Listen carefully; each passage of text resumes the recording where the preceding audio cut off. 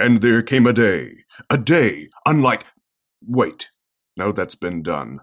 Who knows what evil lurks in... No, that is that other thing. What has yellow skin and rights? Forget it. You're listening to Panelology. Excelsi... Oh, damn it.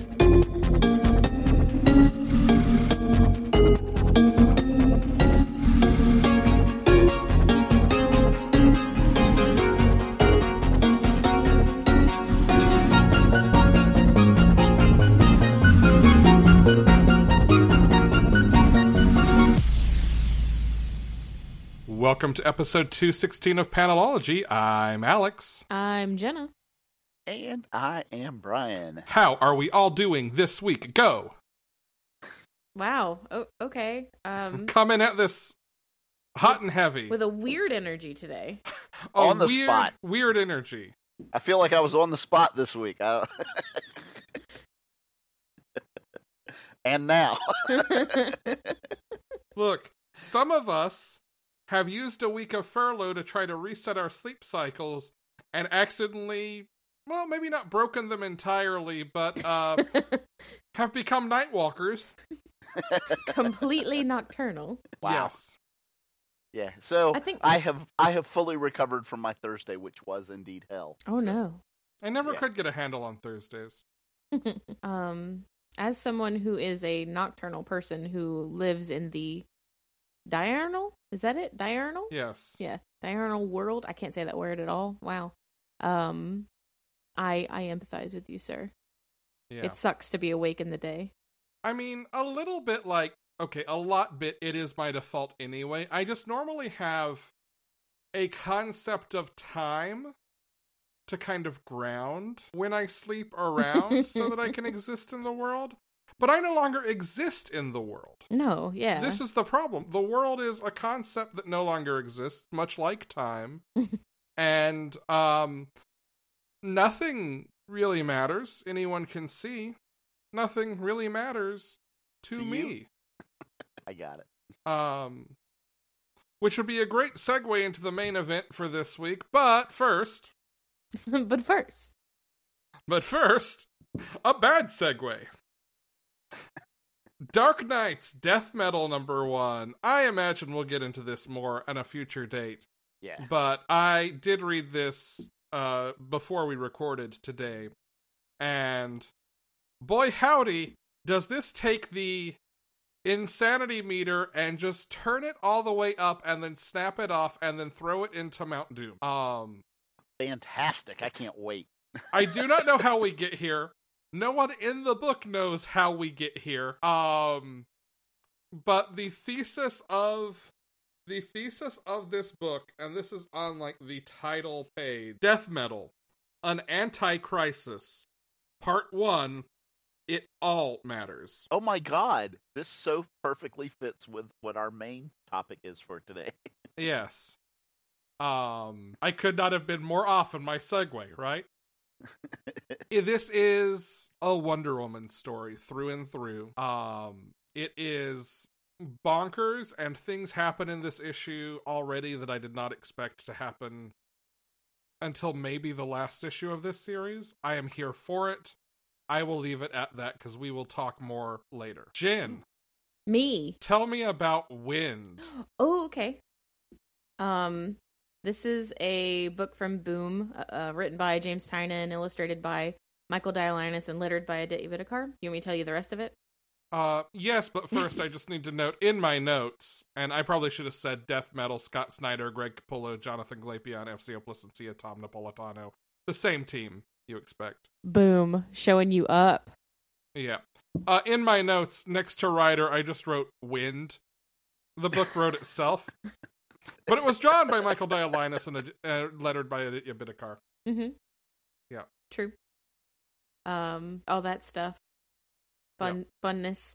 Anyway, it's a story about a young boy named Wind, who appears to be a young elf boy who lives in a world where there has been some unfortunate racial cleansing.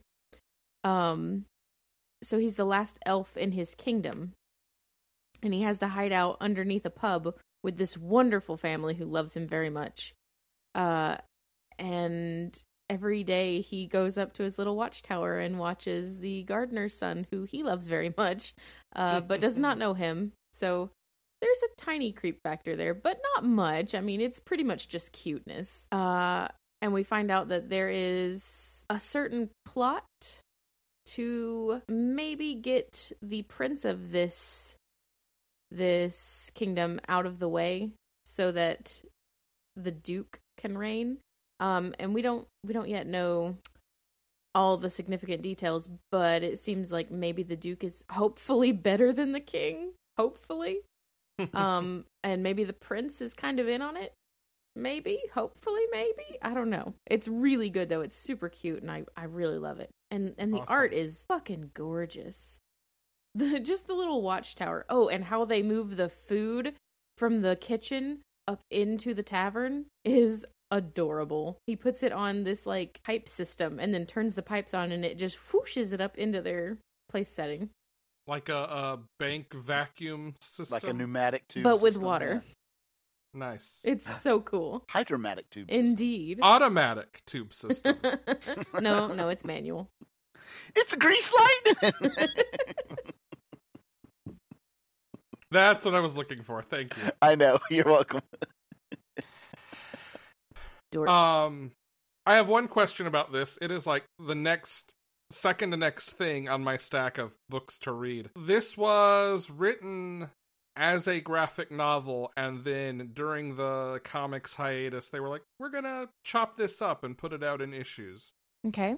Does it work in issue this way? Like, Oh, was there yeah. any... I think it... I didn't even know that. I think it works Cool. fine. Awesome. Not that it would stop me, but I was curious how it took that transition. Yeah. It does. It takes it well. Good. All right. Now for the main event. Yeah. Doom Patrol 1987. Numbers 19 through 34, or the beginning of the Grant Morrison run. Yeah. Artists are Richard Case, John Nyberg, Doug Braithwaite, Scott Hanna, and Carlos Garzon. Colorists are Daniel Vazzo and Michelle Wolfman, and it is lettered by John Workman. I have definitely read all of this before for clearing the backlog. I definitely did not have the clearest recollection of all of it because I read it for clearing the backlog, and at some point you read 3,000 issues in a year. They don't all stick, especially when they're very, very existential. Well, yeah, I mean, it turns out I had read most of this in high school, and I didn't remember any of it until I got back into it. Until I Turns got out I back read into most reading of it. this back in 1987. Well, Brian, Well, I actually, was, I think, 1989, 6? I guess, because this was starts with number 19. Okay, But I was 6 months old when this series started, so I was I negative believe I have. that wow. amount, probably. I don't know. -1. I believe I have read it once since then, but there is a lot that I did not recall as it was. yeah. I think I was surprised. I think both the first time I read it and in the last 2 days by how well a lot of the conversation around mental health holds up. It's not perfect. Yeah, but it's real But good, it's- though. It's it's- better than yeah. 99% of the shit that you read on Twitter. Yeah. Well, that's not hard. Come on. Well, Especially like in terms of some of the metaphor and sort of this existentialist metaphor. hmm There's a scene in an issue where everyone gets pulled into a painting and it is lifeless and structural, and Cliff's like, I feel flat. It's like when I get really down. yeah. I'm paraphrasing. Some of the way that race and gender identity are handled a lot more clumsy. Yeah. I think maybe well-intentioned. I in think gender probably identity. for the time that it was written, Yes. it was Yes. probably It was. great. But It now was, it's like, 'cause- oh boy. Oh boy. Yeah. Specifically because in the time that it was mentioned, it really usually wasn't mentioned. Right, exactly. So yeah, Yeah, like you can see seeds of what a more progressive version of it would look like now. Mm-hmm. So yeah, I'm sure for the time it was all right, but just getting that out of there, because I don't think either of those elements is so much in the forefront of this that we'll probably spend No. a lot of time on it. Nope. But in those those are probably the two things that this book feels most dated regarding. Yeah. So do we want to mention why we chose Doom Patrol? Yes. Can anybody not figure it out? Season 2 this week, Thursday, I think. I think so. Yeah. And I believe that's going to be not just on DC Universe, but on HBO Max as well, if you have that. Yeah, so if you have not watched season 1, you definitely owe it to yourself. I will let you know that what we're going to talk about today is essentially what season 1 covers. Indeed. I would amend that, though. It is what season 1 covers. Right. But I feel like the show is a really strong remix of what the book does. It absolutely is. Yes, it is not point for point. Yeah, it chops and screws a lot of elements, but tells stories with sort of different focuses and different interpersonal relationships. Yeah. Yep. It's a different flavor. It absolutely is. But just I want people to be informed going into it that, yeah. So if you want to, and here's the thing, I honestly think you can consume these in either order. I think you could read it first and then watch, or you could watch first and then read, but just, and I highly recommend both. I will 100% tell you that for this read through, I could not read Robot Man or Niles Calder without hearing, not Brendan Gleeson, Fraser. Brendan Fraser, Yeah. and Timothy Dalton's voices. Mm-hmm. Yeah. Which I think is just a testament to how good the writing and acting on that show are, because to creep back, and how well the dialogue holds up in a lot of ways. Yeah. To be able to creep back and still hear those voices in a 33-year-old comic or a 31-year-old comic. I think it's a testament to it that it enhanced it for me. It did not take away. Like, I wasn't distracted by the fact that I couldn't stop hearing those voices. Yeah. Yeah. Oh, and I think it's also a testament to how amazingly cast Robot Man was with Brendan Fraser. My God. Yes. Well, the fact that he has 2 volumes, which are whisper and yelling. Like, I love Jane on the show, but I feel like this take on Jane is a little different than the show's take on. I think the show gives Jane more to do and presents a stronger Jane. Mm-hmm. Yep. So I don't hear her as much here because, like, this is in no way Diane Guerrera's Jane. Yeah. Yeah. The other thing that I would say is probably the biggest difference, which makes total sense, is you get a lot more of the kind of like, I'm going to call them one-shot bad guys, right? Where they come in for a scene and are dealt with, and then, like, you don't see them again. But, like, just the names and the concepts behind them are brilliant. Mm-hmm. Yeah. I mean, this book works so much in terms of concept, both structurally and, like, it is about concept. Mm-hmm. And about style and about art and anxiety and trauma and how all of those things relate. That it has to, I think, do those things. And I think what's really clever about it is how iterative it becomes on those things. Like, you start seeing, reading this much of it at once, patterns repeat. Like, you talk about the fourth horseman, then you talk about the fourth. What is it in the last arc of it? The fourth window? The fifth horseman and the fifth window. Yeah. Mm-hmm. You'll see books in the background that have these weird titles that, in some cases at least, are real books that are referenced. And then a couple of issues later, they'll talk about why that book is important and how it created this thing, and that's what the Brotherhood of Dada is going to try to harness. And there's a lot of, like, imagery of, like, cages within rib cages. Yeah. Yep. Also, cutting off of thumbs, which is a story in, I think in one of the first couple of issues, Crazy Jane's like, no. This thing, I think they're just in the unwritten book. I really think they're just riffing off of these, like scary stories for children written by this Swedish or German or whatever writer. And like, that's a real book. And one of the stories is about a kid who won't stop sucking his thumbs and they get cut off. And I think there are 3 different references in these issues to like having your thumbs cut off. Yeah. It's just so weird and specific and repeating in slightly different ways that I've got to imagine if you read this book month to month, you'd hear these phrases and have this weird sense of deja vu. That like, I know I've heard this before, but it was such a passing aside. Like a background character says it the first time that you would never like consciously go, oh yeah, 6 months ago, this other patient in the hospital that Cliff has checked himself into is wiping the floor and mentions this thing. Yep. No, he was not wiping the floor. Well, but what I was yelling what Alex was referring to. Yeah, no, I know. Yeah. I could have sworn there was someone mopping who said something that was called back later. He was kneeling in the floor, cutting himself, saying something about the scissorman, and then it calls back to it later. Yes, we see this same person again later. Yeah. Okay. Maybe I was thinking of an orderly who gets attacked by the scissorman and has his thumbs cut off. I think I was thinking of a thumb cutting example the first time. Anyway, but you're right. There is also that dude. Yep. Hey, Brian. Yes. Want to try to explain the plot of this book?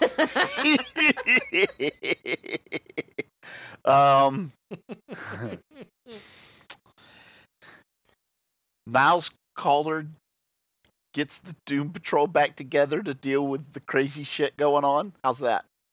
That's about as close as I can get. I'll accept it. Yeah, this was up until I think really this point, anything this abstract and crazy would have 100% been an independent comic. And that's where these kinds of stories lived in the late 80s and early 90s. This was, as far as I know, really the first time, certainly one of the big 2, had really let a book like this be written for them. And I mean, obviously we know the history of how well it did and how well it was received, and you know, the cult following that, no pun intended, cult following that it received. But yeah, this broke new ground and set new standards for pushing mainstream comics in a new direction.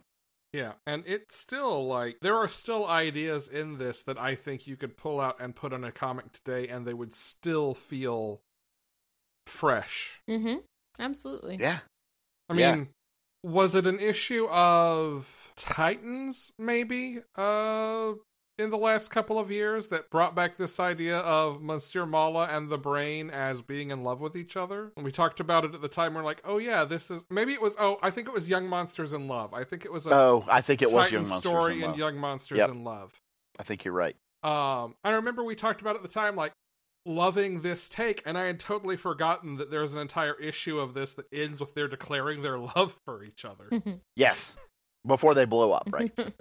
Also, maybe the greatest single issue of a comic ever written. It certainly contains what I think is the best single page of a comic ever written. What's that? Is that the final scene where Cliff's in the jar with the bubble gum and the beret? No. It's the one where he throws him. Yeah, where Monsieur Mala throws the Brain. Oh, yes. Yes. This is issue 34, the last issue, actually, of the run that we're talking about. And I do love this whole scene. Monsieur Mala says, Master, I see that you, too, crave action. Do not fear, I will show you action such as you have never seen before. Brain versus Brain, he shouts as he chucks the Brain in his little, like, skull dome canister at Cliff, who is in basically the kind of jar one would put some sort of Midwestern 18-layer mayonnaise-based salad in. The Brain shouts, Mala, for God's sake, what are you doing? What are... Clud... Oh. What the hell's going on out there? Robot Man, it's you, isn't it? Hated enemy, at last we are face to face in open combat. He says as he's laying on the counter next to the leaking jar that Robot Man's brain is. Like, Yeah. there are two brains in jars. And you just get Yes. from Robot Man, this is ridiculous. Which I can, again, Brendan Fraser muttering to himself. There you go. Yeah, this since we're here, I'm also this issue has my quote of the week, Brian's quote of the week. which I'm gonna read it first, and then you're gonna go, why that, like, that's not funny until you so they come up outside the Doom Patrol's headquarters, and Monsieur Mala goes, I'll hide the Brainmobile here just in case. Yes. Until you realize that the Brainmobile is just a baby carriage that he puts his brain tank in and wheels him around. Yeah. With what I'm But assuming is that like would be little ridiculous. molded gum mobile on it. Yes. But What the fuck? But like, of course, you can't call it a baby carriage, Right. so they have to call it the Brainmobile. Yeah. Oh my god! The only I more love this practical book. way to get him around would have been a baby Bjorn, and then what do you call it? A brainy Um, Bjorn. A Brainy brain sling? Bjorn. Brain sling. uh, Ah. so good. Okay, so high level, the chief is putting back together the Doom Patrol, but just before this, issue 18, because this run had started about a year and a half before this, and I think it was Paul Cooperberg was writing up until this point, and it was a very, very traditional superhero team book. You had basically, you know, a superhero that could use fire and stuff like that. And basically, right around the time of issue 16, 17, 18 is when Invasion happened, which was the big event, DC event book with the Dominators. And essentially, as an end to his run, and in order for Grant Morrison to set up and have the slate cleaned the way he wanted it, they decimated the team. Like one of them I think actually died. One of them was in a coma. One of them went missing. Like they just were gone. Yeah. And Niles Calder comes in and starts to put this team back together. And I really, in a way, kind of like how he does it, because it's just like the book. It's so odd. In some cases, he just assumes that the person's going to be on the team and like doesn't even ask them. Yeah. In other cases, he asks them, and in some cases, he never asks at all. They just kind of show up and are there. Kind of like he never asked Jane to be on the team. I don't think she's just there with Cliff. Yeah. So. Yeah. Well, it's a package deal at that point. Yeah. But yeah. And so, you know, we get that. We get a new kind of take on Negative Man, or Larry Trainer, or Rebus, or, you know, one of several potential names you could call them at this point. No, They there's prefer one Rebus. name. It's Yeah. Rebus. That's what they ask to be called. Yeah. No, I say that from the character point of like Cliff and the others who have known him, not from and you get this introduction of this brand new character, Crazy Jane, who if you do not know this story or the TV show, is probably in my opinion, the most interesting character. Just from a concept of a superhero standpoint. It was very much similar to, and about the same time, if I remember, as Legion was introduced in Marvel. And it's kind of a similar idea, but a little bit different, in that she is a person that has dissociative identity disorder. She had some severe trauma as a child and retreated and created personalities to deal with that. I think they say she has like 64 that they have identified at some point. 64, yeah. And every single one of them, with the exception of her original identity, all have a different superpower, metahuman power, and some of them are pretty insane. No, again, no reference intended with that one, but Wild. Let's say some of them are pretty wild. pretty wild. Mhm. Yeah, they are out there in their concepts. Yes. The giant sun head is probably my favorite. Or like there's one who just translates stuff. Like that's her Yeah. superpower. She's a code breaker. It's to, she's a code breaker. It's like, okay. And I think that's what's so interesting about this is from a just from a writing standpoint, right? You almost can't afford to have a superhero whose power is so I don't want to say obscure, but so specific, right? Yeah. Because, like, what do they do in a fight? And when you have those characters in other books, they tend to be very minor support characters, right? That show up just to do their one thing for an issue and then go away. But here you can have it as one of the main characters because it's not their whole thing. Yeah.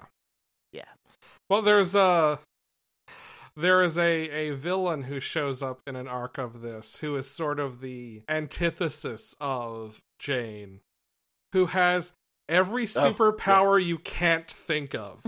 Yes. So like, while you're fucking fighting love her, that. you're trying to list out every power possible to nerf her as quickly as you can. And it's like, oh, you didn't think of create an impenetrable, inescapable jar around you, did you? Yes. Yes.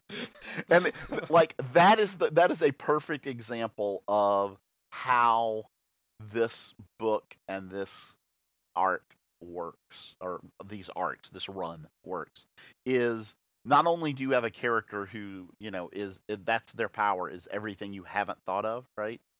But then the thing that you haven't thought of is, of course, something you haven't thought of because it's absolutely absurd and ridiculous. Right. Is the ability to create an impenetrable, inescapable jar around you. Like, what the fuck? So, what are the most absurd superpowers we can come up with? I will go first. Turn your opponents into a colony of ants. That just seems like a bigger problem. Put a lampshade on their head that they can't remove. That's pretty good. Create a chicken that constantly follows them around and is indestructible and always pecks at their heels. You've just invented cuckoos from Zelda. Indeed. I'm not very creative. Come on. Everybody smells overcooked cabbage. Oh, come on. Oh, wow. I don't think I like that one. You have to roll dice to determine the outcome of every action you want to take. Instant DM. Yes. And when they use the power, they say, "DM me." Let's see. You create the voice of their mother in their ear going, do you really want to do that? Good God. That's awful. So I think we have made our point of how insane, how crazy this whole thing gets, though. Just it is so outside the box that the box kind of just doesn't exist anymore. Yeah, which is, I mean, I love that. That is 100% true, but also like everything here has rules.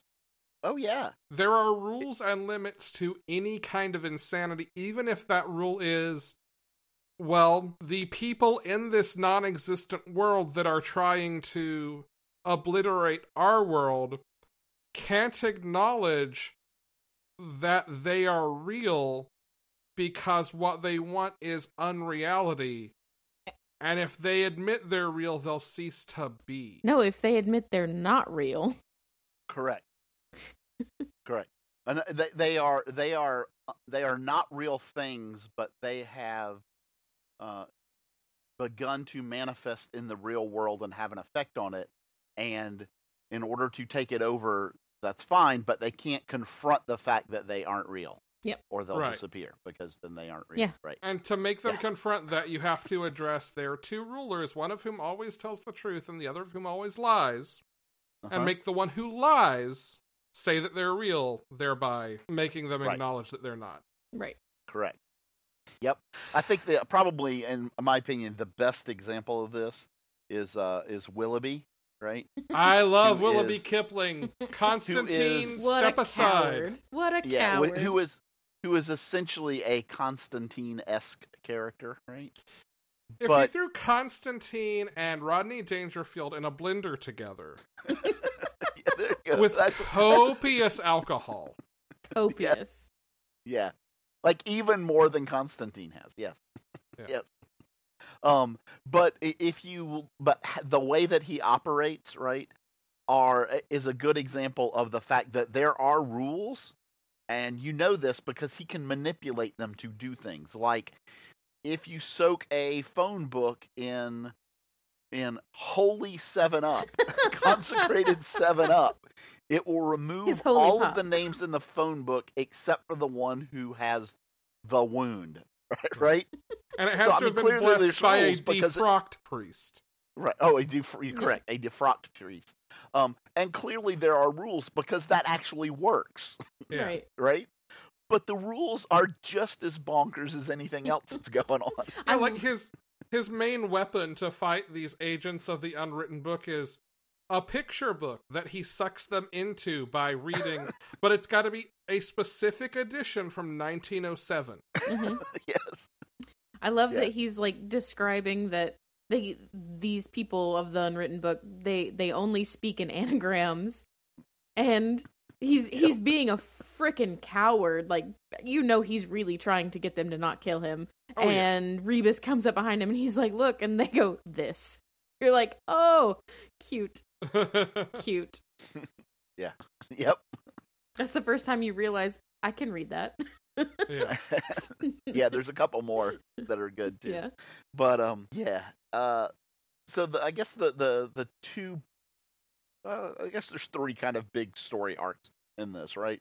There's the formation of the Doom Patrol, and their first group that they counter are the Scissor Men. Yeah. Right? Who are cutting people out of reality. And it like literally like imagine that you have a magazine with a picture of several people in it, and you cut those people out, and there's just a white space left where they were. Yeah. Terrifying. Right? Yeah, and we get several people who have spoken about the coming of the Scissor Men. And then when they start manifesting, this is what leads them to where Alex was talking about the beginning of the where they have to go confront the two leaders Yeah. to get them to acknowledge their unreality.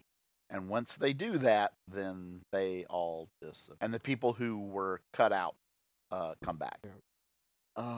Then we have let's an see. arc of some more or less almost one-shot style stories that in the background have the members of the Brotherhood of Dada being brought together.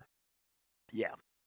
Which is really also kind of our introduction to, at least in terms of this run, to Dorothy and Right. what her powers can do. Yeah, she can make her her imagination real, essentially. Terrifying. Right? Like that's oof, oof, oof. Yeah, so we get a couple of issues where they go to fight Red Jack, who who is a character. He's also known as the Butterfly Collector, and essentially his power comes from the pain of others. Turns out that his house, which is like this enormous sprawling thing, is in its own reality that at times over the years has overlapped our own reality. Every 100 years, I think Mhm. they'd say. Yeah, something like that. And it turns out that the last time it did, Red Jack came to Earth in London, and wow, it was Jack. He was Jack the Ripper. In It's Whitechapel, thank basically- you. Basically an Oh, you're evil right, in Brigadoon. Yeah. Right. Yes. It's horrific Brigadoon. Yes. Brigadoon, one might say if you will. Brigadoon. Brigadoon. Brigadoon. Even better. Yes. I love it. I need that shirt. Brigadoon. Brigadoon. Yeah. I guess then we get an issue of essentially Tempest or Josh and Dorothy, and this is where we kind of learn her backstory or not backstory, but her kind of what her powers are and how she deals with them. And I think that's where we all get the Elvis Costello song "Red Shoes" stuck in our head. Mm-hmm. Yes, indeed. So throughout that whole time, Dorothy is like fighting growing up, and in a sense, you get that she's like fighting puberty almost. And that is a bonkers time for a young female person, anyway. Yeah. Boy, howdy. To have those powers during that time, I would just not like to be any part of that. Thank you. Yeah. Then we really get the step up of what is the next arc, which is the Brotherhood of Dada. And we learn the leader of the Brotherhood of Dada is Mr. Nobody, and we get his origin story. Another person I could not stop hearing in the Alan actor's Tudyk. voice, because Alan Tudyk did the fucking most amazing. Oh my god. Oh my god.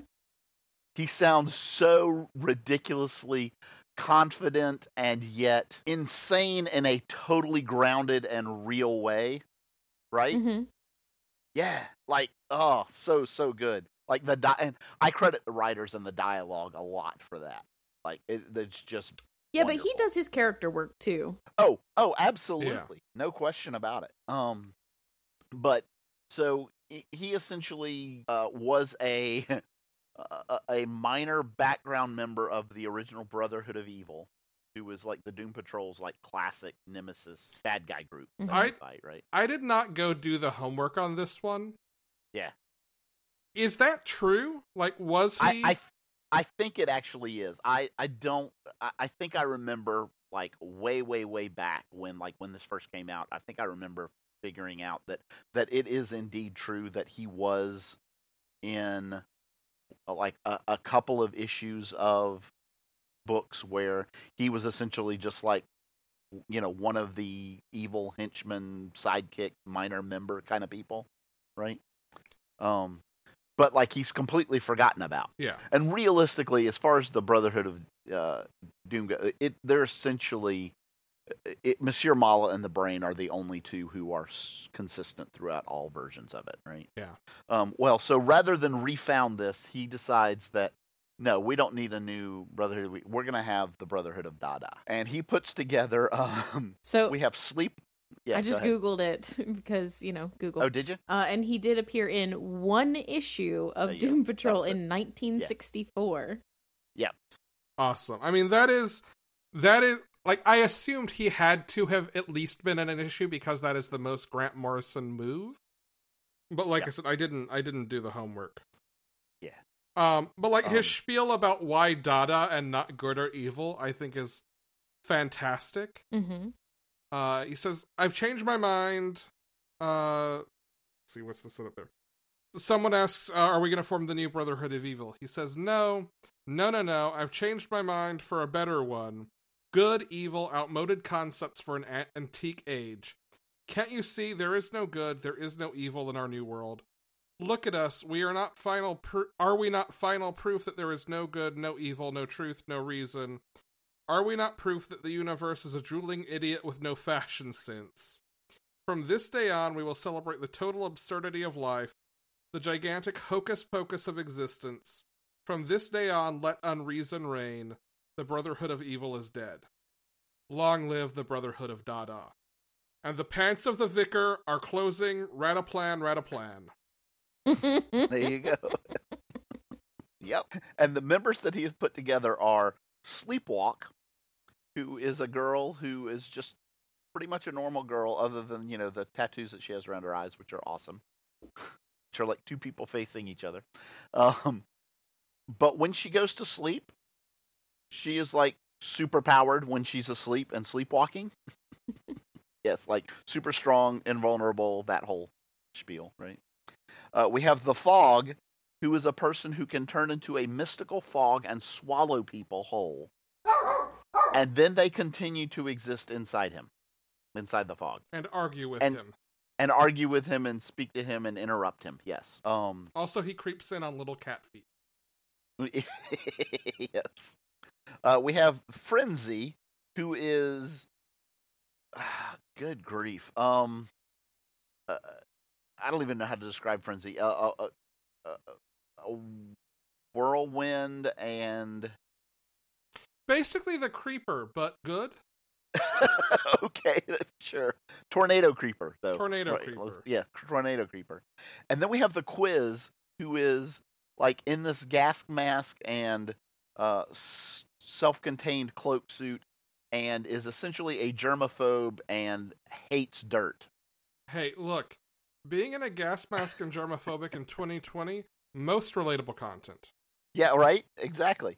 But the fact that she cleans people to the point that they are nothing but clear crystal glass—that's a little, yeah. And she is called the Quiz because she has every power that you haven't thought of. Right. Correct. Yeah. This is her. Yeah.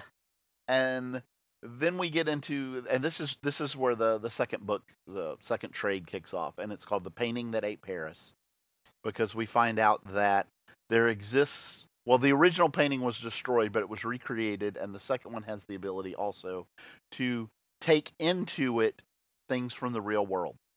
It can basically, it hungers, as it says. Yeah. And you open the portal by basically breaking down logic and reason, which boils down to doing an actual thing that was part of the Dada movement, pulling snippets of phrases from newspapers that have been cut out and reading them as slam poetry. Like casting them like bones. Yeah, this was an actual thing that was part of Dada performance. That's so wonderful. Well, and we should probably also point out that who was it that one of the things, his actual name is Byron Shelley. Yeah. Because he was like, imagine going through school with the name Byron Shelley. Look, if there is any comic book run that demands dramaturgical notes, right? Yeah. It's this one. Like, the amount of theory and criticism and literary reference just shoveled into this is mind-boggling. So, the Brotherhood of Dada break into this private collector's vault and steal this painting. And Mr. Nobody essentially activates it, and it swallows Paris. Hence the painting that ate Paris. With the Justice League Europe headquarters in it. Inside of it, yeah. Oh, by the way, I'm going to point out there's two things that happen. Like, somebody's fighting the Quiz, and they one of a Paris cop pulls a gun on them, and suddenly turns into a toilet that's full of flowers. And so the other cop shoots their gun, and the bullet comes at the Quiz and just gets bigger and bigger and bigger to the point that it's so big that it just falls to the ground. I love that. Toilet transformation and mass manipulation.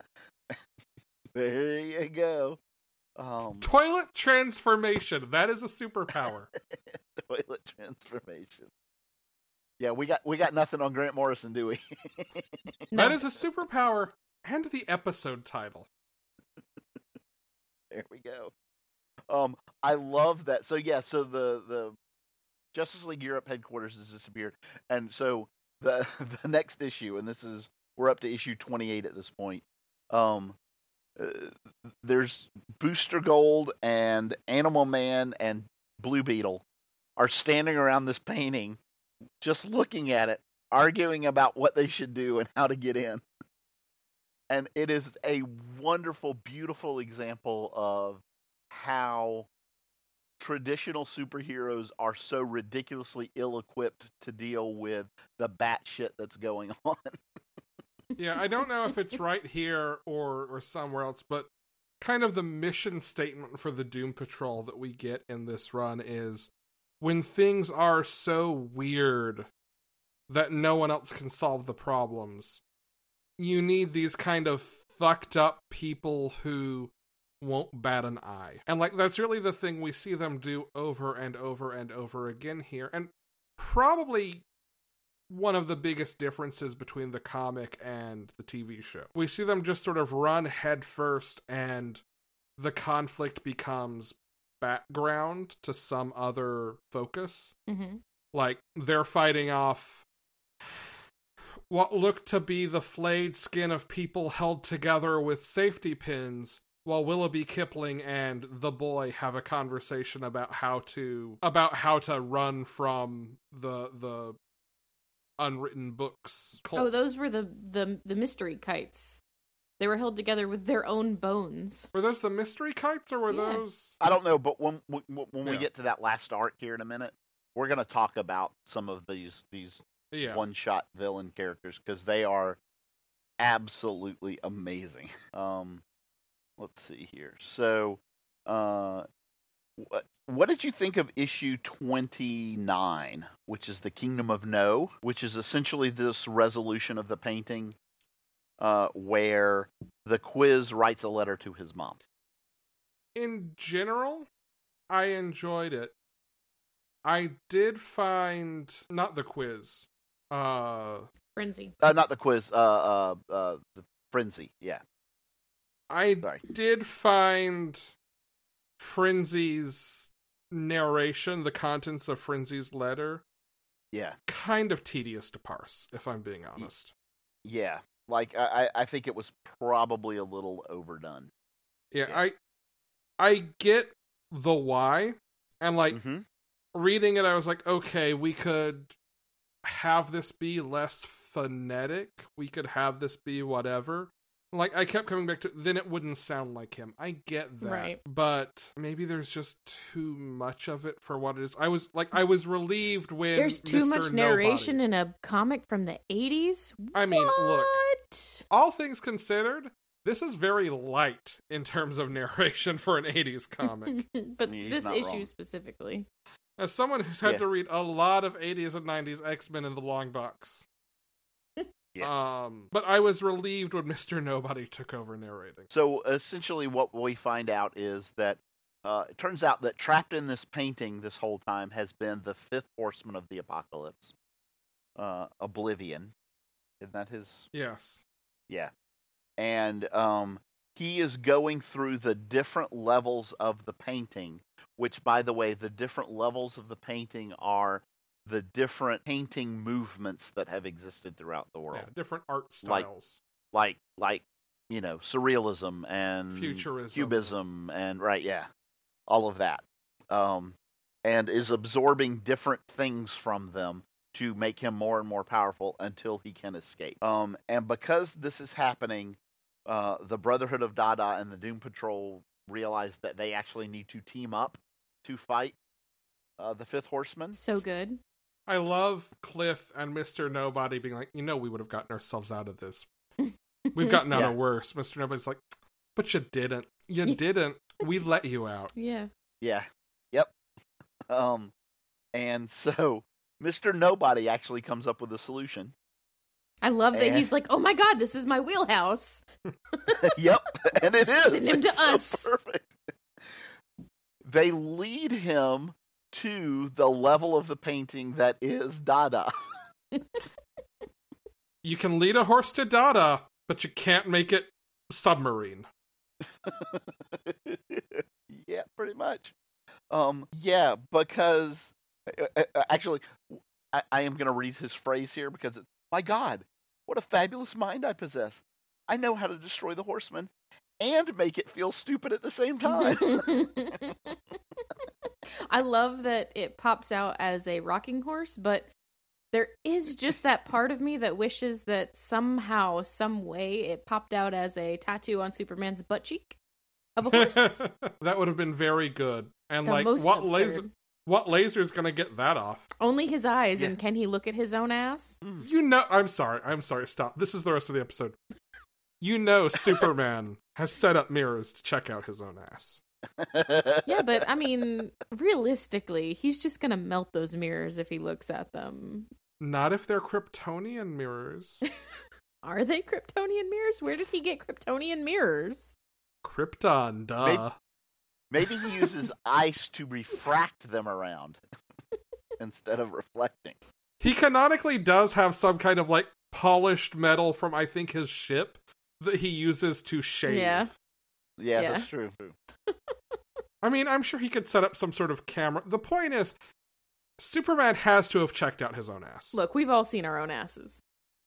If you had buns of steel, you would do that on the reg. I wouldn't say steel. I wouldn't say steel, but they're pretty good, okay? Yeah. I mean... And yes, on the reg. You it's like, Dick Grayson not only checks them out, but probably talks to. Jim Grayson has, an Instagram account for Jim. Did you just say Jim Grayson? He did. Yeah, and Juan Grayson also has one. Their own separate Instagram accounts. Yeah. One has, like, just one more follower than the other. And Dick is really upset about that. And it goes back and forth as to who's in the lead. Yeah. It's just he's like, but they're so symmetrical. Come on. And we cut to Beast Boy every day, unfollowing one and following the other. Yes. Oh my god, yes. But his username is something like Purple Princess. Definitely a real woman. Definitely. Former Princess of Tamaran. Yes. Oh yes. my god. Unfollowing and following the other one. That is the most beautiful thing. I need a Teen Titans Go of that, please. Thank you.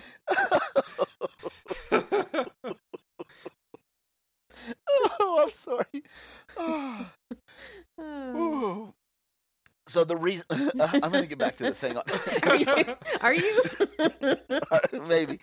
So the reason this works is as he says, the writer requires ideas and meaning to give it power, but Dada is the anti-idea. It destroys meaning. And so therefore it kind of also destroys him. And so so then the fifth horseman finally gets enough power to break out of the painting, but of course because of this concept of Dada, he comes out as a wooden rocking horse. Which is also just very Play-Doh at the same time. Yeah. And the Brotherhood of Dada decides to remain in the painting, and the Doom Patrol leaves, and then the painting destroys itself, essentially. And Mr. Nobody's like, wait, I was joking! Oh, God! Yep. Yeah, and so, there we go. That's the end of that one. And then we have the final arc of this, which is... Cliff's new body. Cliff's new body and Cliff going into the underground. Mm-hmm. Which is, by the way, I don't know that we mentioned it. So the underground is this concept of space within Jane's head and how all of her personalities are organized and deal with each other is that they all live in the underground. There is a train that runs through the underground, and whoever is in possession of the woman, as they call the body, at the time, basically rides the train and is brought to the surface. Yeah. Mm-hmm. And so Cliff has to journey into the underground to find out what Jane comes out of the painting essentially in a coma, and he has to go in and find out what's going on. And this is where we really meet a lot of her personalities. Mm-hmm. And we see just how different they are. Like, they have different physical appearances. And we've seen a couple of times that there are personalities that when they surface in Jane actually physically change her. Like specifically Black Annis. Yeah. Yes. Or I can't remember, the sun, the one that has the flaming sphere as a head, right? Yeah. Yeah. But then there's others who, although her body doesn't change, her personality obviously does. We find out the trauma that led to Jane being who she is. And I love the picture of like this host of her personalities. There's like 30 personalities in here, and we don't get names for any of them. We just see them. Yeah. Mm-hmm. Yeah. And I love how different they are. Mm-hmm. So yeah, Cliff goes and Jane is down at the well, which is like in the deepest part of the underground. And we find out that there was a personality who was doing really, really well in coping with things and controlling and kind of getting the underground organized and giving Jane kind of a real regular life. She was a graphic artist, and something happened, and she went down to the well and threw herself in. Yeah. And that it almost destroyed the underground, Mhm. and obviously Jane with it. And that if Jane does this, then they're all certain that the underground will be destroyed. And it turns out that the person that is in the well is another manifestation of Jane, but this one is specifically a grotesque, monster-esque version of her father. Yeah. Yeah. And Jane fights back, and by doing so, frees herself from this and from that. Then we get Willoughby and the start of this last arc. And the first group of these kind of throwaway one-shot enemies that I was talking about are three men who are essentially in like 1920s style suits with pocket watches. They're all just identical, but one of them has the sun for a head, one of them has the moon for a head, and one of them has Saturn for a head. And they are called Fear the Sky. They also have bloody shoulders. And bloody shoulders, correct. And they are called Fear the Sky. And they will ask a question. As a matter of fact, they will ask the question that dare not be asked. And if you don't immediately have an answer for them, they castrate you and kill you. In that order. I love how Cliff's like, too late, buds. Yes. And this is the one that Alex was talking about that very specifically has a book of child verses from like 1907 or whenever and sucks them into a picture of it. Like, that's how he gets rid of them. And that's what's so ridiculous is all of these enemies are all dealt with differently. Yeah. And it's crazy. We get introduced to the Book, Mm-hmm. who is a boy who was born with writings tattooed all over his skin. And this is essentially a lost book of, I can't remember what they call this book. The book unwritten book. The unwritten book. There you go. That tells how to summon the Uncreator. The decreator. The Decreator. The anti-god. Yes. The anti-god, which of course made me think of Black Hammer. But essentially when God first formed and said, "Let there be light," when he did that, the light cast a shadow of God, and that shadow became the anti-god, or the Decreator. Yes. And Gotta say, I feel like this idea has to come up at some point in death metal, just as a side note. Oh my gosh. That would be badass. Right? Yes. We see Willoughby try to get more information by summoning this horse that has a spike through its head. Like, okay. That's just the form it took this time. Yeah. Right. He summons it with a ritual paper cut. Yeah. Oh. Man, if I could summon things by getting a paper cut, I still would not fucking do it. Because it's the worst. Willoughby explains that, if you ask what happens to the billions of dead skin cells that are scales that fall off of people, it turns out that that cult agents collect these, and that they are combined. Dead skin cells are combined with old love letters and form the pain surgeons. So of all the things in this book, nothing really creeped me out until the thought of like cultist collecting your dead skin. Now I'm like, I am uncomfortable. Thank you. Point of order. I'm sorry. The pain surgeons are the ones who put those together to make the dry bachelors. Yeah. Like, also uncomfortable.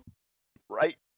The dry bachelors essentially look like the Question, right? With the big trench coat and everything, except the trench coat are made of the love letters because you can see all the writing that's on them. God, I love these characters. I just have to mention them. They're so good. They both have hammers and clusters of white balloons with black exclamation points. Yeah. Like, okay. And it's worth noting here, they're not very polite. They're not very polite. We find out that the scouts of the cult are the mystery kites, and they are the skins of specially selected murder victims stretched across bone frames, and the souls of the victims are imprisoned by occult geometry and become of the frames and become slaves of the cult. Fucked up. Yeah. This was the creepy one. We get the Never Never Boys. Winkin', blinkin', and nod. Who are 3 guys on giant tricycles with gas masks. That need to be punched in the face. Who can ride on walls and ceilings on their tricycles. I don't even know where to go with some of these things. Not if and you they put can up also razor wire. Come on, fuck with strip me. you from existence and leave your consciousness trapped in your shadow blind. Oh yeah, that was terrifying. Yep. Let's see. We get there's the people who stare at who are assassins for the cult, who stare at a victim's fingerprints. Is it a thumbprint maybe? Yeah, thumbprint. Long enough that they can memorize the thumbprint. And then they recreate that thumbprint on a white helmet with black ink. Because they believe that the helmet is only used once when they kill that victim, and if the victim's body is destroyed, then they believe it traps the victim's souls in the maze of its own thumbprint. You skipped one, Brian. Did I? The Needle Children. Oh yeah, that can't be seen through glass. Yeah. Yeah. You can't see them through glass. They're these tiny little, like, stick figure people. And, I mean, you get the impression here that they're just kind of petty. Because they lay pointless siege to an old folks' home in the suburbs at one point. Yeah. We also never hear what the Unquiet Face is, but we have it referenced as possessing a bus full of teenagers. We get the Hiroshima Shadows, who are essentially the nuclear destruction shadows that were left behind when the atomic bombs went off. This is another one that maybe is pushing what is considered tasteful in 2020. Right. Yeah. Like I don't think those would be used today. Yeah. Yeah. But all of this absurdity goes to we get the Shroud on Stilts, which I don't think is ever described exactly what it is, but man, does it look gross. Yep. Yeah. See, Whispering Jack, the Weeping Blades. There we go. Yep. Whispering Jack is basically Grim Reaper meets Plague Doctor. Right. There are some bodiless mouths that sweep through Parquet Gale and violently disagree with one another. The Weeping Blades look like bodies that are just meat with floating blades around where their heads would be if they had heads and crowns at the top.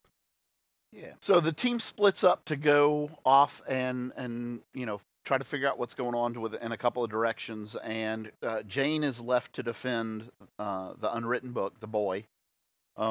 And these razor blades come through the wall, cutting open the wall and come in.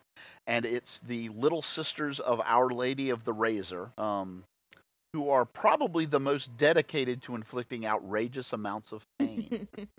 They're nuns in tattered habits with, like, flying nun whippets and... Whipples? What are their hats called? Sure. Habits? I thought the habit was the cloak and the hat had another name. Oh, does it? Okay. Could be. But it's the flying nun. Yeah. Like the big turned up one. And then, like, pointy bladed halos and mummy wraps around their faces. Yeah. Well, because they're drawn from the ranks of children who refuse to grow up. And then they're subjected to secret disfigurements that do not allow them to grow up, and they realize that is not such a great thing. A wimple. It is called a wimple. Wimple. There you go. You're right. I was close with whippet and, yeah. Wiffle. Wimple. Yeah. Don't squeeze the Charmin. Yeah, and the boy is freaking out, and he's like, razors, they'll cut us to bits. Until you hear, do you think I'm afraid of razors? And you turn and see Black Annis, who is essentially like a big, hulking, terrifying Wolverine type person. Picture Michael Morbius, but with Wolverine claws. Yeah. And extra Wolverine claws. Yeah, like Lady Deathstrike and Wolverine together. Yes, yeah. that. There you go. Yes. Terrifying. Cliff goes to find the person that is... So I mentioned earlier the whole 7-Up thing and the person's name who is left in the phone book. That person is the person who has the wound. Emilio Cuervo.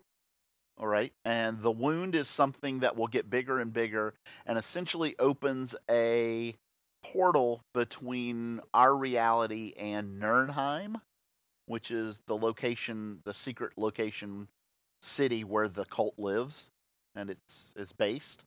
And eventually the wound will grow until the point that they can come out of the wound, and it opens in, basically a permanent portal into our reality. So this is another one of those recurring themes that, yes, in order to fix the problem, you have to confront a wound.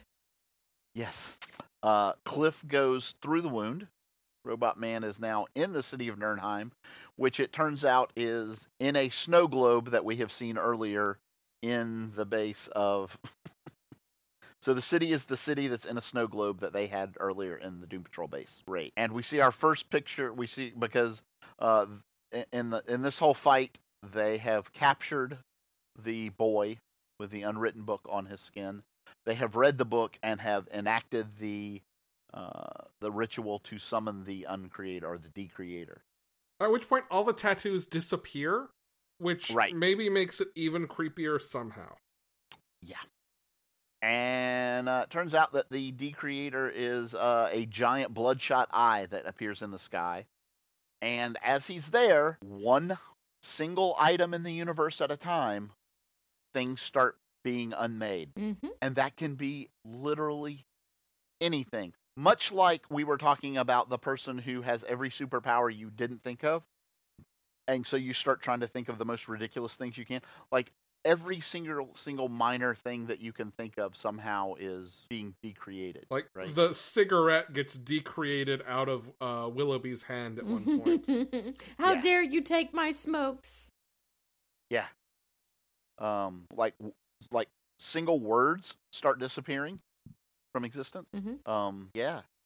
And so that was the most frustrating thing it did, because I'm like, ooh, every time I can't think of a word, ooh.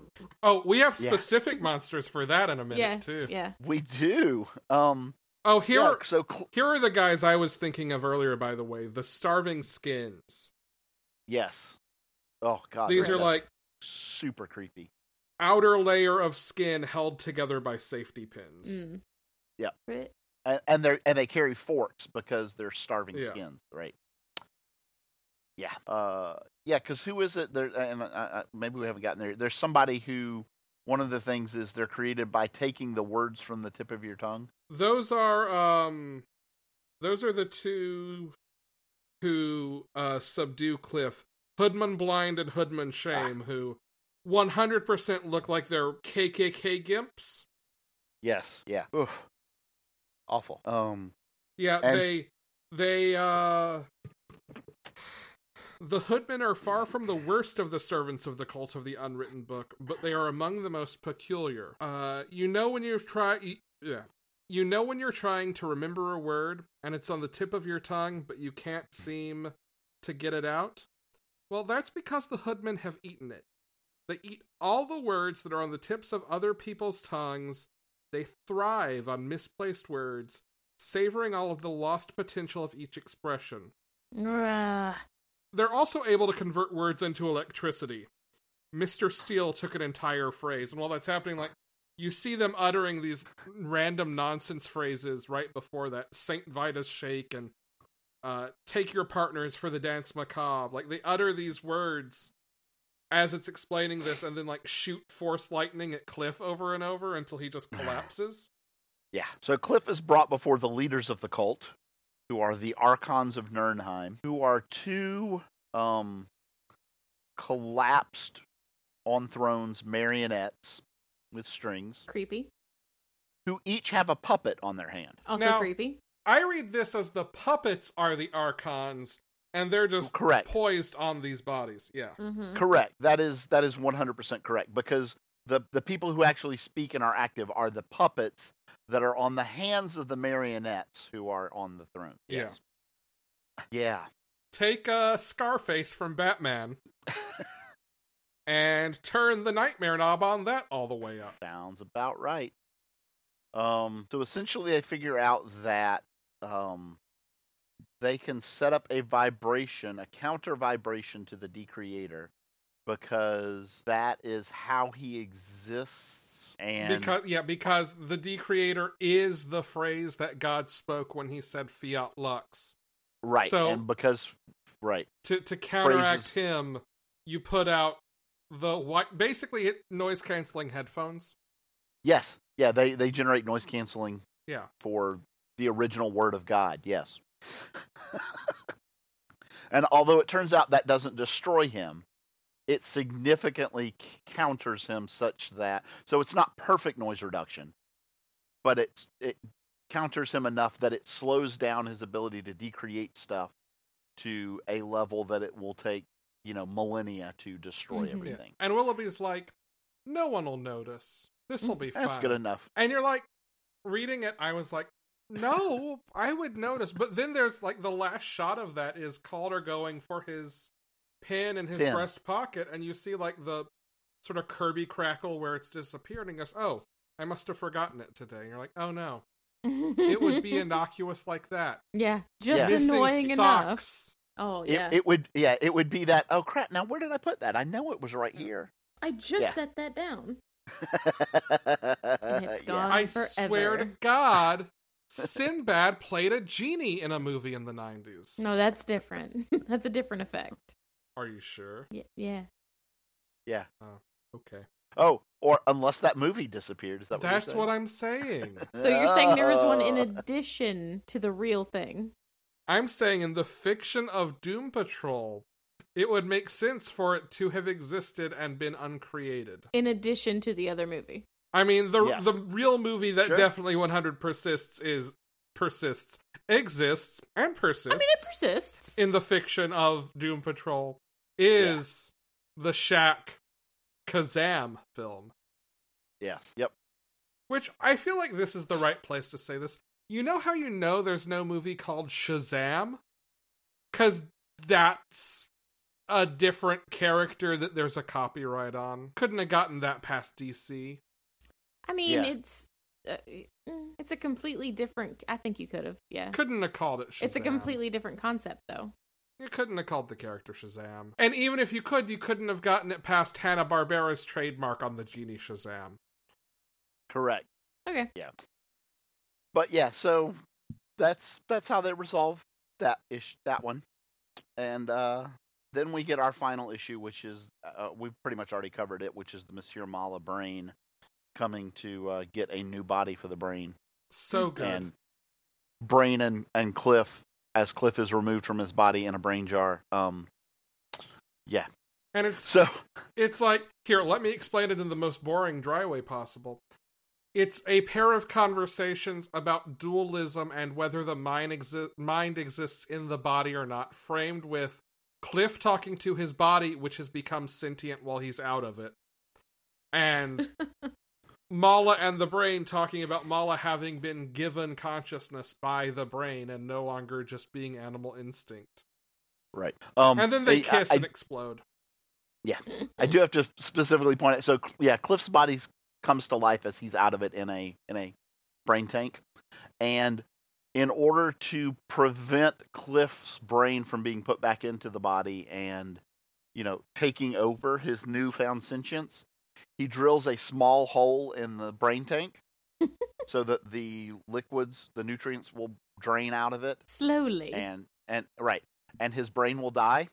Which leads to the whole thing of, there's this concept that Monsieur Mala likes chewing gum and the brain thinks it's gross because he takes it and sticks it on the side of the brain's tank to keep it. But we end up at the end of this with the brain, the Monsieur Mala has taken his gum out in order to kiss the brain, and has put it on the hole that was the nutrients were draining out of in Cliff's tank, so it's no longer draining out and going to kill him. And then Cliff's body has rigged itself that if any brain is ever transplanted back into it, all of his defense mechanisms will explode. So when the brain is put into it and Monsieur Mala kisses him, the body explodes and Monsieur Mala's beret flies across the room and lands on the tank, where we end up with this final picture, which is amazing, which is Cliff's brain in a tank with a hole drilled into it, patched by bubblegum, with Monsieur Mala's beret askew on the side of the tank. Monsieur Mala's beret, which was Che Guevara's favorite beret, given to him by Fidel Castro, which he says earlier in this issue he will not take off unless he surrenders it to someone who beats him in combat or chess. Or chess, yes. Yep, there you go. Anyway, what a beautiful final picture of this absurd series. If we can get Martin Sheen to voice Monsieur Mala, I'd be here for it. Yes, I love it. Martin Sheen doing a bad French accent. I'll take it. Yeah, that's the first 2 trades of Doom Patrol. Yeah. Yeah, if you're reading the standard size trade, I think there are 6 total. I think the easiest way to find it right now, if you don't already have it, are oversized trades that pair up 2 of each of those, and there are 3. This is the whole first book of those 3. Again, on Comixology Unlimited, it's listed as book 1. Yeah. That's, I think, the equivalent That's of the big double size. What we just talked about. Yeah. Yep. And like Alex said, I think Grant Morrison's entire run is 3 of those. Yeah. Yeah. Which are 16 issues each, is that right? Something like that? Yeah, in that neighborhood. Yeah. They're all about the same size. So about that size, right? Yeah. There may be one that's 15 in an annual. Right. Yeah, but they're all around that size-ish. Yeah. I mean, I don't even have to say how amazing and great this is.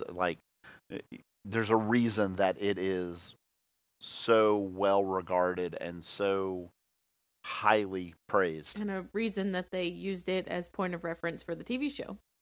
Yeah. Yes. Yeah. And I'll step back for a minute to what something Alex said earlier. I do love how they did not try to specifically retell exactly the stories that happened here, but they told the stories that are in here, right? But they did it in a way that makes more sense for the TV show. Yeah, and one of the things they do is this, at the top, acknowledges a bunch of team history. That's something that sort of unfolds as the first season goes out. Yeah. Characters are meeting each other for the first time. The Mr. Negative stuff is completely different. You don't have the Rebus angle at all. Instead, you have basically a coming out or coming to accept being out kind of story. Mm-hmm. Mm-hmm. I need in the fiction of that world, that show to acknowledge that the first Green Lantern, Alan Scott. I'm sorry, the second Green Lantern, Hal Jordan. Hal Jordan, thank you. Okay. The first Earth Zero Green Lantern. Okay. In current context, Hal Jordan, I need Hal Jordan's father to have been some sort of fanboy of Larry Trainer. Larry Trainer. Larry Trainer. Yeah. Oh my God. Are they eating your words right now? Constantly. I am a feast. I am a feast. I am a legit snack.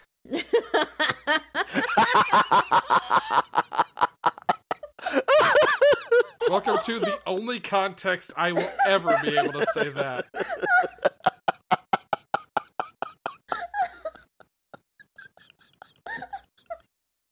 Oh, that is my new favorite moment. I didn't think I was going to break Brian more than that whole Beast Boy following and unfollowing Dick Grayson's ass cheeks thing. Here we are.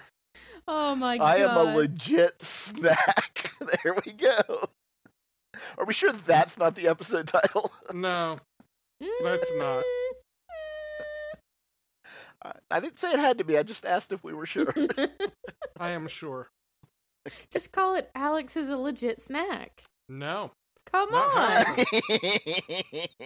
I'm 100 begging you, sir. I'm begging you. No, sorry. But Denied. oh, that was beautiful, sir. Well played. Well played. Thank you. oh, seriously, I'm gonna remember that when I'm old and feeble and on my deathbed and just crack up and hopefully die right after. Yep. And my kids are going to say, "What are you laughing at?" I was like, "Alex is a legit snack." The words. It's the words thing. It's the how true it is with the words thing. So good. It was so good, sir. Thank you for making that phrase that I hate something that I now love. You're welcome. I feel like The Good Place probably should have beaten me to the punch on that one, but I'll take it. You know what I love? This book is like the concepts in it are so absurd. Like Alex wasn't even able to make anything weird beyond the point that it fit in with what we did. I know. I mean, Don't try. Don't try. this book did not need my help. That's my point, Yeah. right? Yeah. Or maybe you did make things weird and we just didn't even notice because, it just fit right in. I did. Those moments have been decreated. I love it. All right. I love it. Do we know what time it is now? Yes. Time for that long box, Alex. See, I always... It's a long box book report. It's a long box book report. Fuck you. Thank you. So I always You're expect Brian to sing it, and then he doesn't. You were on it this time. Thank you. Thank you. You know what, Brian? You are a super friend. Am I? But you're not a legit snack. Sorry. Nope, I am not. I am, of course, calling Brian as much to let myself segue into Super Friends. Number 1. This is from 1976. A tie-in to the cartoon of the same name. This was written by E. Nelson Bridwell. Art is by Rick Estrada, Joe Orlando, and Vince Coletta. The colorist was Jerry Serpe. The letterer was Milt Snapin. And the editor was Joe Orlando. This is, I think pretty much what you would expect it to be. It feels true to the cartoon. This book is pretty much what you expect it to be, sort of in tone and quality. It feels true to the cartoon. It takes the kind of Batman 66, you get half a story in an issue format. This first arc is called The Fury of the Super Foes. It opens up with Dick Grayson, along with, of course, Jim Yuan, helping Wendy and Marvin through a superhero ropes course that's also an acrobatic circus trick course. Like you do. Yeah. Okay. Yep. The Wonder Dog tries to help Marvin by pulling on the rope that he's tangled in, causing Marvin to fall into a net, not a net funicello, like a safety net. That would have gotten real fucking awkward real fucking quick, sir. I was like, ooh, this is a different kind of 70s book. Racy. Yeah. Marvin is distraught when Wonder Woman says, "Hey, you call that work? You've never tried Amazon training." He volunteers and she says, "No, you can't pass the physical. Aphrodite's law says it's strictly for girls." And he is so upset at the idea that being, quote, a fellow, he might not have some sort of advantage. Eat a dick. Then we cut to, and I'm just gonna, I have a soft spot for... That just reminded me of last week in Orion going, you guys are all sexist. Yeah. Fuck you, buddy. That's it, the Orion Marvin buddy team-up book that nobody wants. Tom King will do that next after Strange Adventures. No, unfortunately, Alex, there are people that want that. That's the sad part.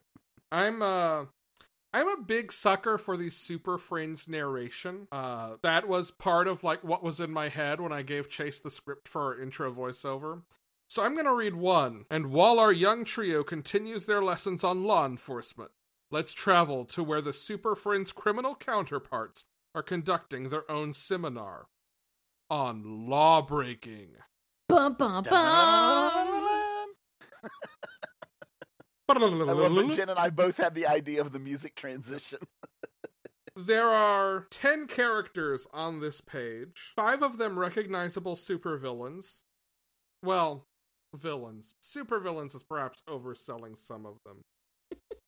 And really only 4 of them are recognizable. One of them is the Penguin, Cheetah, Poison Ivy, Toyman are the 4 who anyone has ever fucking heard of. Then there's one dude hanging out in an above-ground swimming pool wearing a yellow bodysuit that comes up over his head, only leaving his face exposed, with a blue and white striped old-timey swimsuit over that, an orange harness just around where his arms meet his shoulders, and then spiky fins coming down off his arms, much in the style of, say, Fringe off of one of Cher's bodysuits in the 60s or 70s.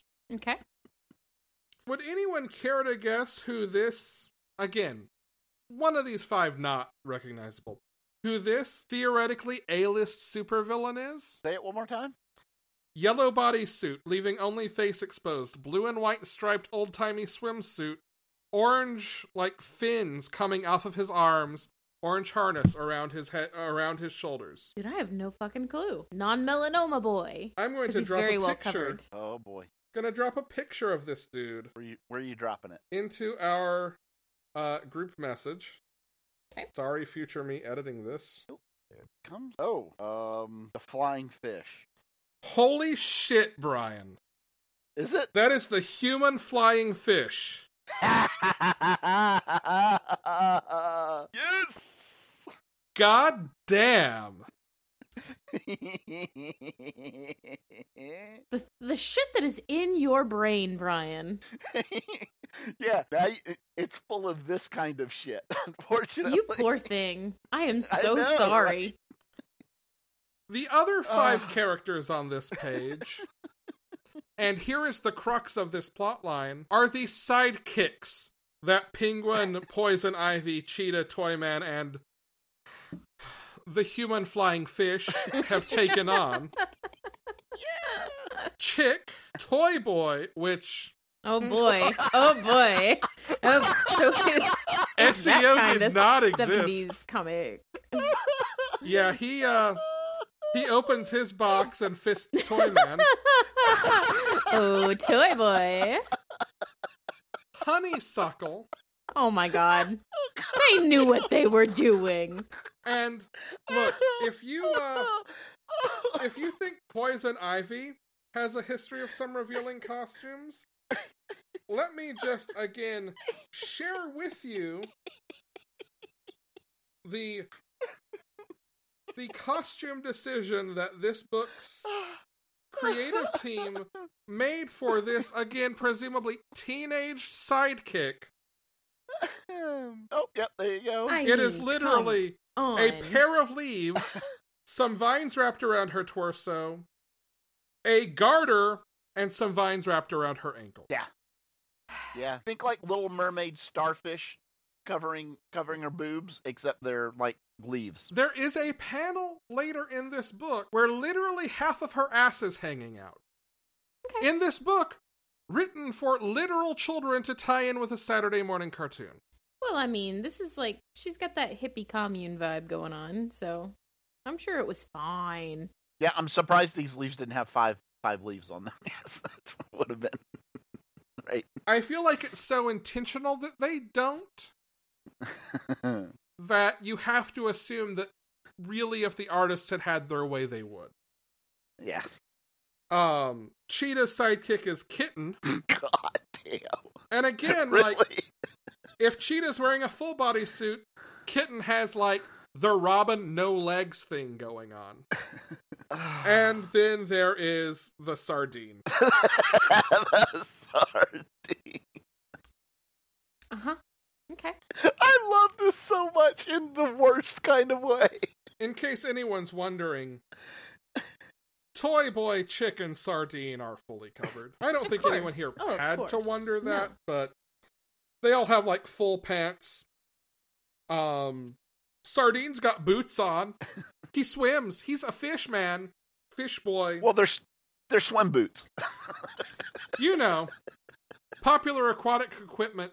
Swim boots. Hey, Brian, I'm undecided. I don't know why this is still in my brain. When you said 5 leaves earlier, yeah, I can't decide if you were, like, accidentally not getting the amount of leaves right on cannabis, or if you were thinking of, like, poison ivy or Virginia creeper.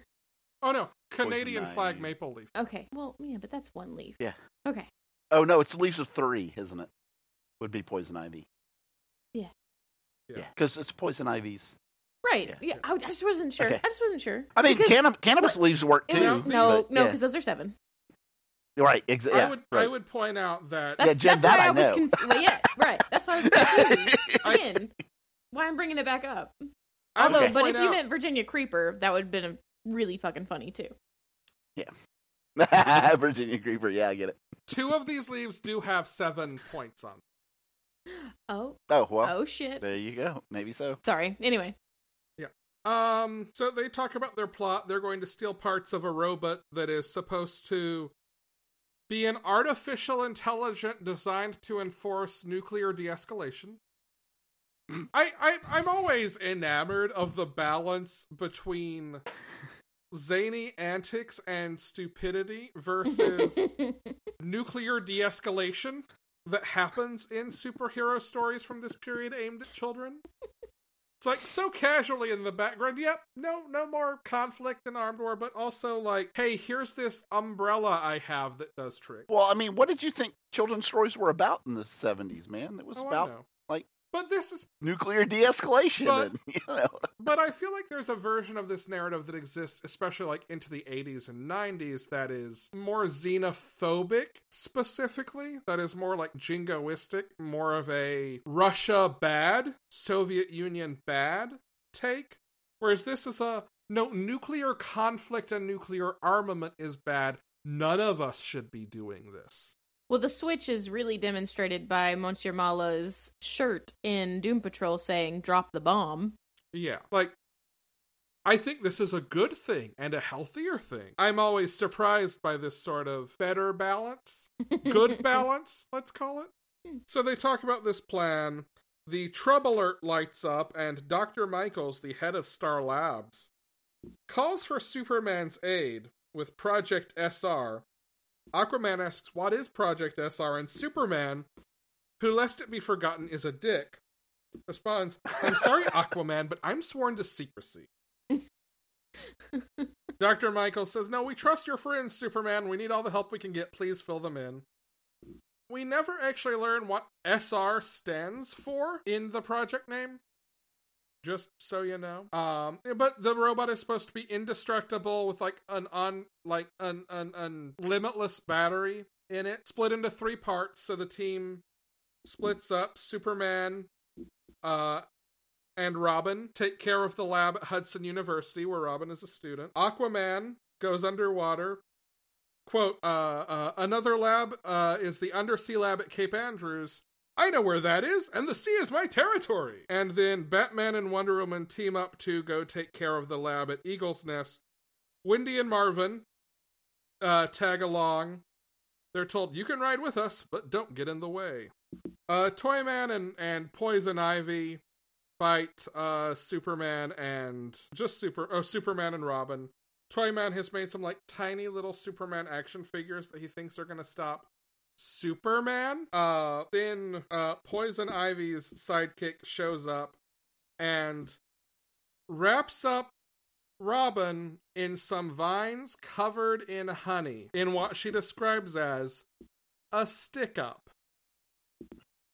Toy Boy shows up and Toy Boy.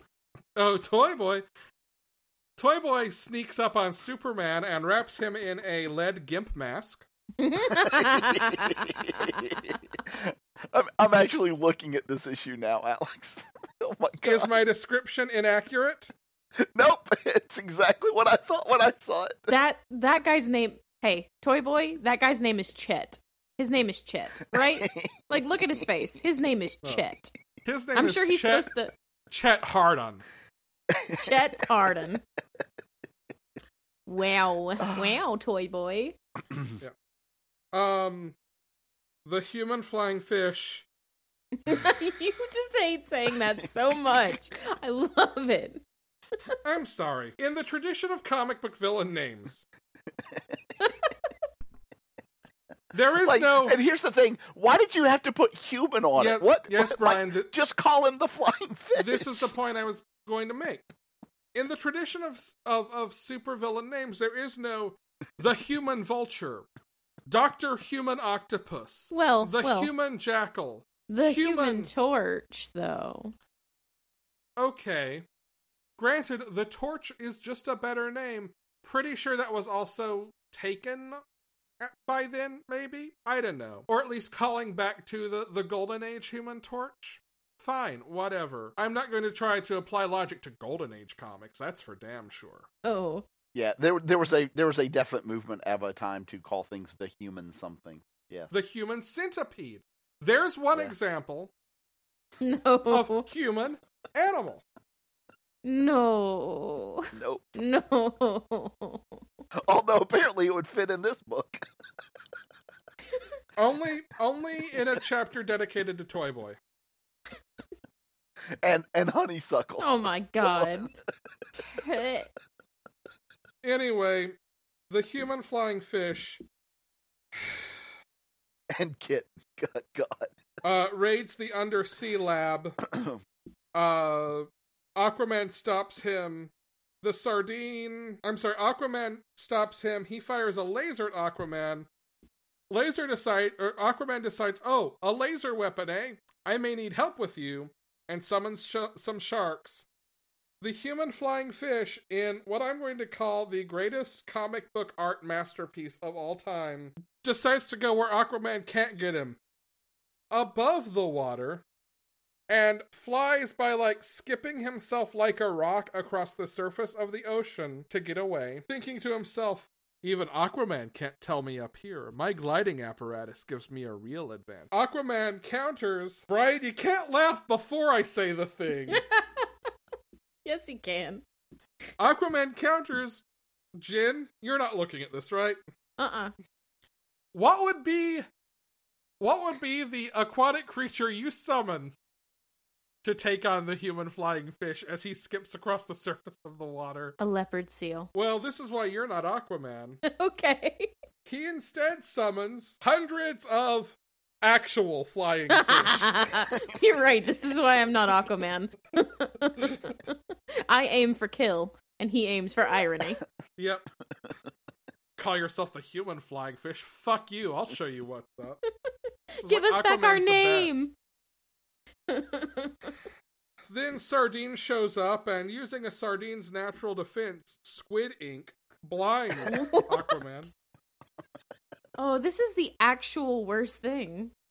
No, I'm going to be honest. This is one of the best comics I've ever gotten from Longbox. I don't know what you're talking about. This is wonderful and how awful and fun it is. Not only is it great, it's only 17 pages. The Penguin's penguin blimp approaches the Eagle's Nest, the third lab. Penguin and Cheetah come in to try to steal the battery from there, but Wonder Woman, Batman, Wendy, and Marvin are in the invisible jet. Which I love that this makes clear it's not, invisible. It's just really, really clear plastic, so it looks almost invisible. They fight. Wonder Woman and Batman are frozen held up by Chick's tear gas after Kitten distracts them. Penguin and Cheetah start to get away when Wendy and Marvin drop down on a rope ladder and kick them in the faces midair. They definitely survive. Then they fly Chick and Kitten back to the Super Friends headquarters, the Hall of Justice, let them in, give them a tour, and go for it when they're like, oh shit, you guys have some cool toys. Can we be good guys now?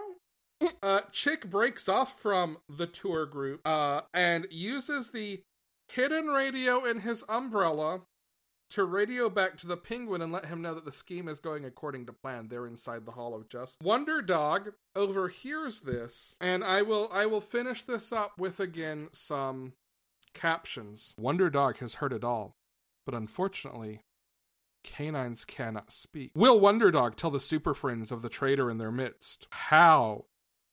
And will he be in time? Tune in next issue for the conclusion of this exciting story. So, you can't say that he can't speak and then say, will he tell them in the next breath? No. Sure you can, as long as you follow up with how. How? Like, how? How? How is he gonna do that? Also, if Toy Boy is named Chet, I need to know what Chick's name is. Herbert. You are correct. He's Mm-hmm. definitely a Herbert. Mm-hmm. How about Kitten? This is the 70s. Yeah? Her name is Annabeth. I was going to go with Tiffany. Do we want to go ahead and finish the set with Honeysuckle and Sardine? Sure. Can you show me them? I mean, I sent you Honeysuckle. Oh, yeah. Yeah. I mean, like, we have to be I something... mean, Gwendolyn's not a bad choice. Not a bad choice, but I was thinking Mary Elizabeth. I don't know about that. Not in the 70s. Really? Yeah. Jacqueline. Jacqueline. Her name is Jacqueline. Yeah. No, look at that. She's a Jacqueline. And finally, Sardine. Uh, That face just says, Gorsh! Can they be Chet and Brett? I mean, can they? Yes. yeah. Not only can absolutely they, can. they are. Yeah. So, Alex, you said this was 17 pages? Yes. Okay. Because I can tell you the whole thing is 32, so that tells you how many ads there were. Holy shitballs. Well, it was a kid's book. Yep. Like, But I seriously debated reading number 2 to be able to give the whole story since it was so short. And then I thought, why would I do that to myself? This is the long box. Don't do more work than the bare minimum. Don't make it the longer box. Don't raise the bar for this. Now, would either of you care to guess what the first ad is on page 5? I would love to know. Oh, wait, no, you said guess. This is the 1970s. Hostess fruit pies. Green Lantern and the fruit pie scene. Yeah. Hostess fruit pies, baby. If you're listening at home, drink. All right. Jen, you've gotten to pick odds or evens the last couple of episodes. So, Brian. God damn it. This Odds is or going to evens. end poorly for me. It's not going to help, Jen. I'll get it anyway. It doesn't matter. Odds. Brian. God. That's a 5. Yeah, see? That All right. means you're safe. No, yeah, that means Oh, I that get means it. I'm safe. I keep thinking, okay, right, yeah. Perfect. God Perfect. damn it. All right, Jen, would you like to know your choices? Present me with my options, sir. We have Vigilante Volume 1, number 29 from 1986. And we have Suicide Squad Volume 1, number 5 from 1987. Ugh. And Alex, you know what's behind door number 3.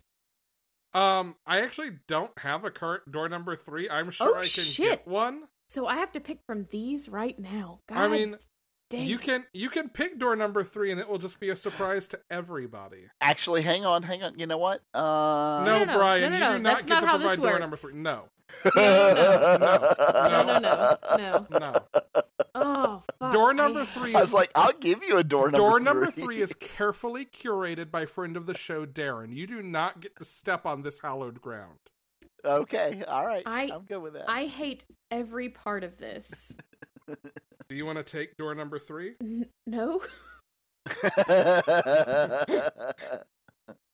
What number was Vigilante?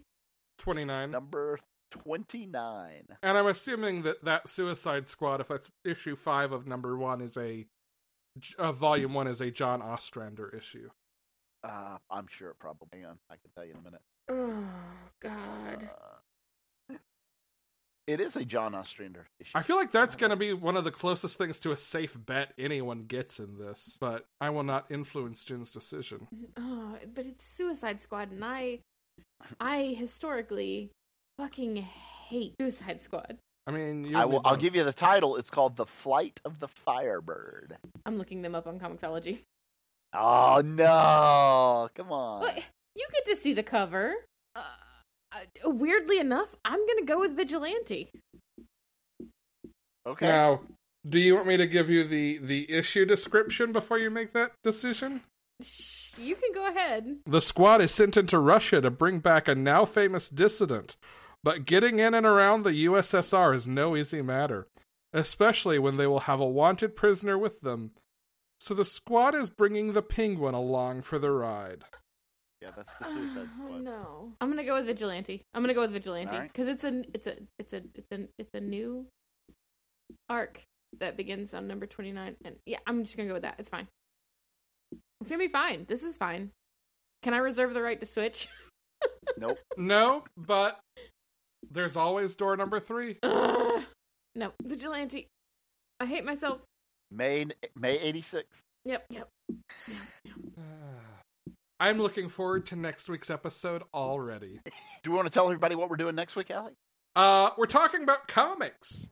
Weird. Yeah. We are talking about the books that have trickled out over the last few weeks.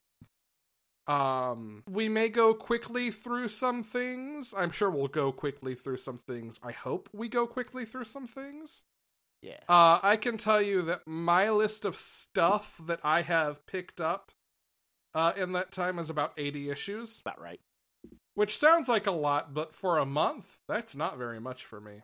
For Yeah. 6 weeks, I think it's been. That's not very much for Yeah. me. Correct. And that includes some digital first stuff that we may not spend a lot of time on. Yeah. And we're definitely, we're definitely not going to cover anywhere close to all of Yeah. these. So. Yeah. But we're going to try to get caught up, hit some highlights of things, perhaps have an extended Is It Still Good to plow through what we can there. So yeah, it's going to be a catch-up. If everything comes together like we expect it to, we should probably even be doing solicitations again. I think we will be able to. Yeah. Sweet. That is our hope. We'll say it that Yeah. way. And that's how the sausage gets made. Yeah. Yeah. Sorry. So it should be much more like one of our Traditional. more regular. Yeah. But still with a long box book report. God. Welcome, Jeff. Yes. God. Well, Damn and it's worth saying that I think in all likelihood, like, we'll swing back to a more traditional episode next week, and then probably start either alternating or one regular episode, 2 trade episodes. It looks like it's probably going to be about August before publishing is back to normal. Right. And who knows how normal it will stay going into the fall. So we're going to just kind of play it by ear through the rest of the year. Yeah. Uh, The good news is there are certainly enough trades for us to talk about whenever we need to. yeah, hey, I have procured the entire TKO library. Not to mention some other stuff. So Yeah. we can keep going indefinitely if we need to. All right. All right. I think that's it for this week. I do too. We would like to thank Chase Parker for our intro voiceover. You can find us on our website, on Patreon.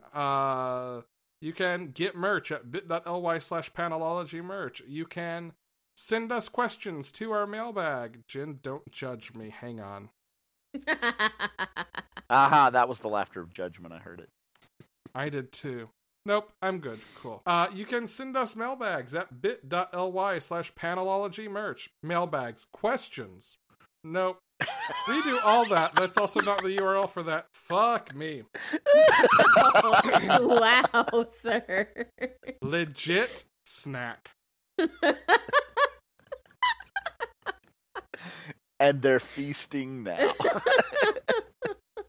You can get merch at bit.ly/panelology merch. Capital P, capital M.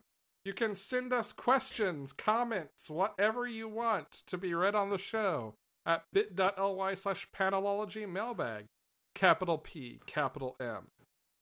I think that's it for me. Jen, Brian, either you want to add anything else? No. A short episode, we said. It's going to be quicker this week, we said. Sure. Hey, I didn't go beat by beat this time. You can't blame this one on me. You listed can, every character created. Everything. Yeah. You went pretty much beat by beat. I did not go beat by beat. You didn't go beat by beat until the last issue, or the last arc. Okay, well, that was just because those characters were all so amazing I wanted to mention. Not disagreeing with the choice there, just gonna make you start editing. My name is Alex. I'm Jenna. And I am Brian. Go read comics.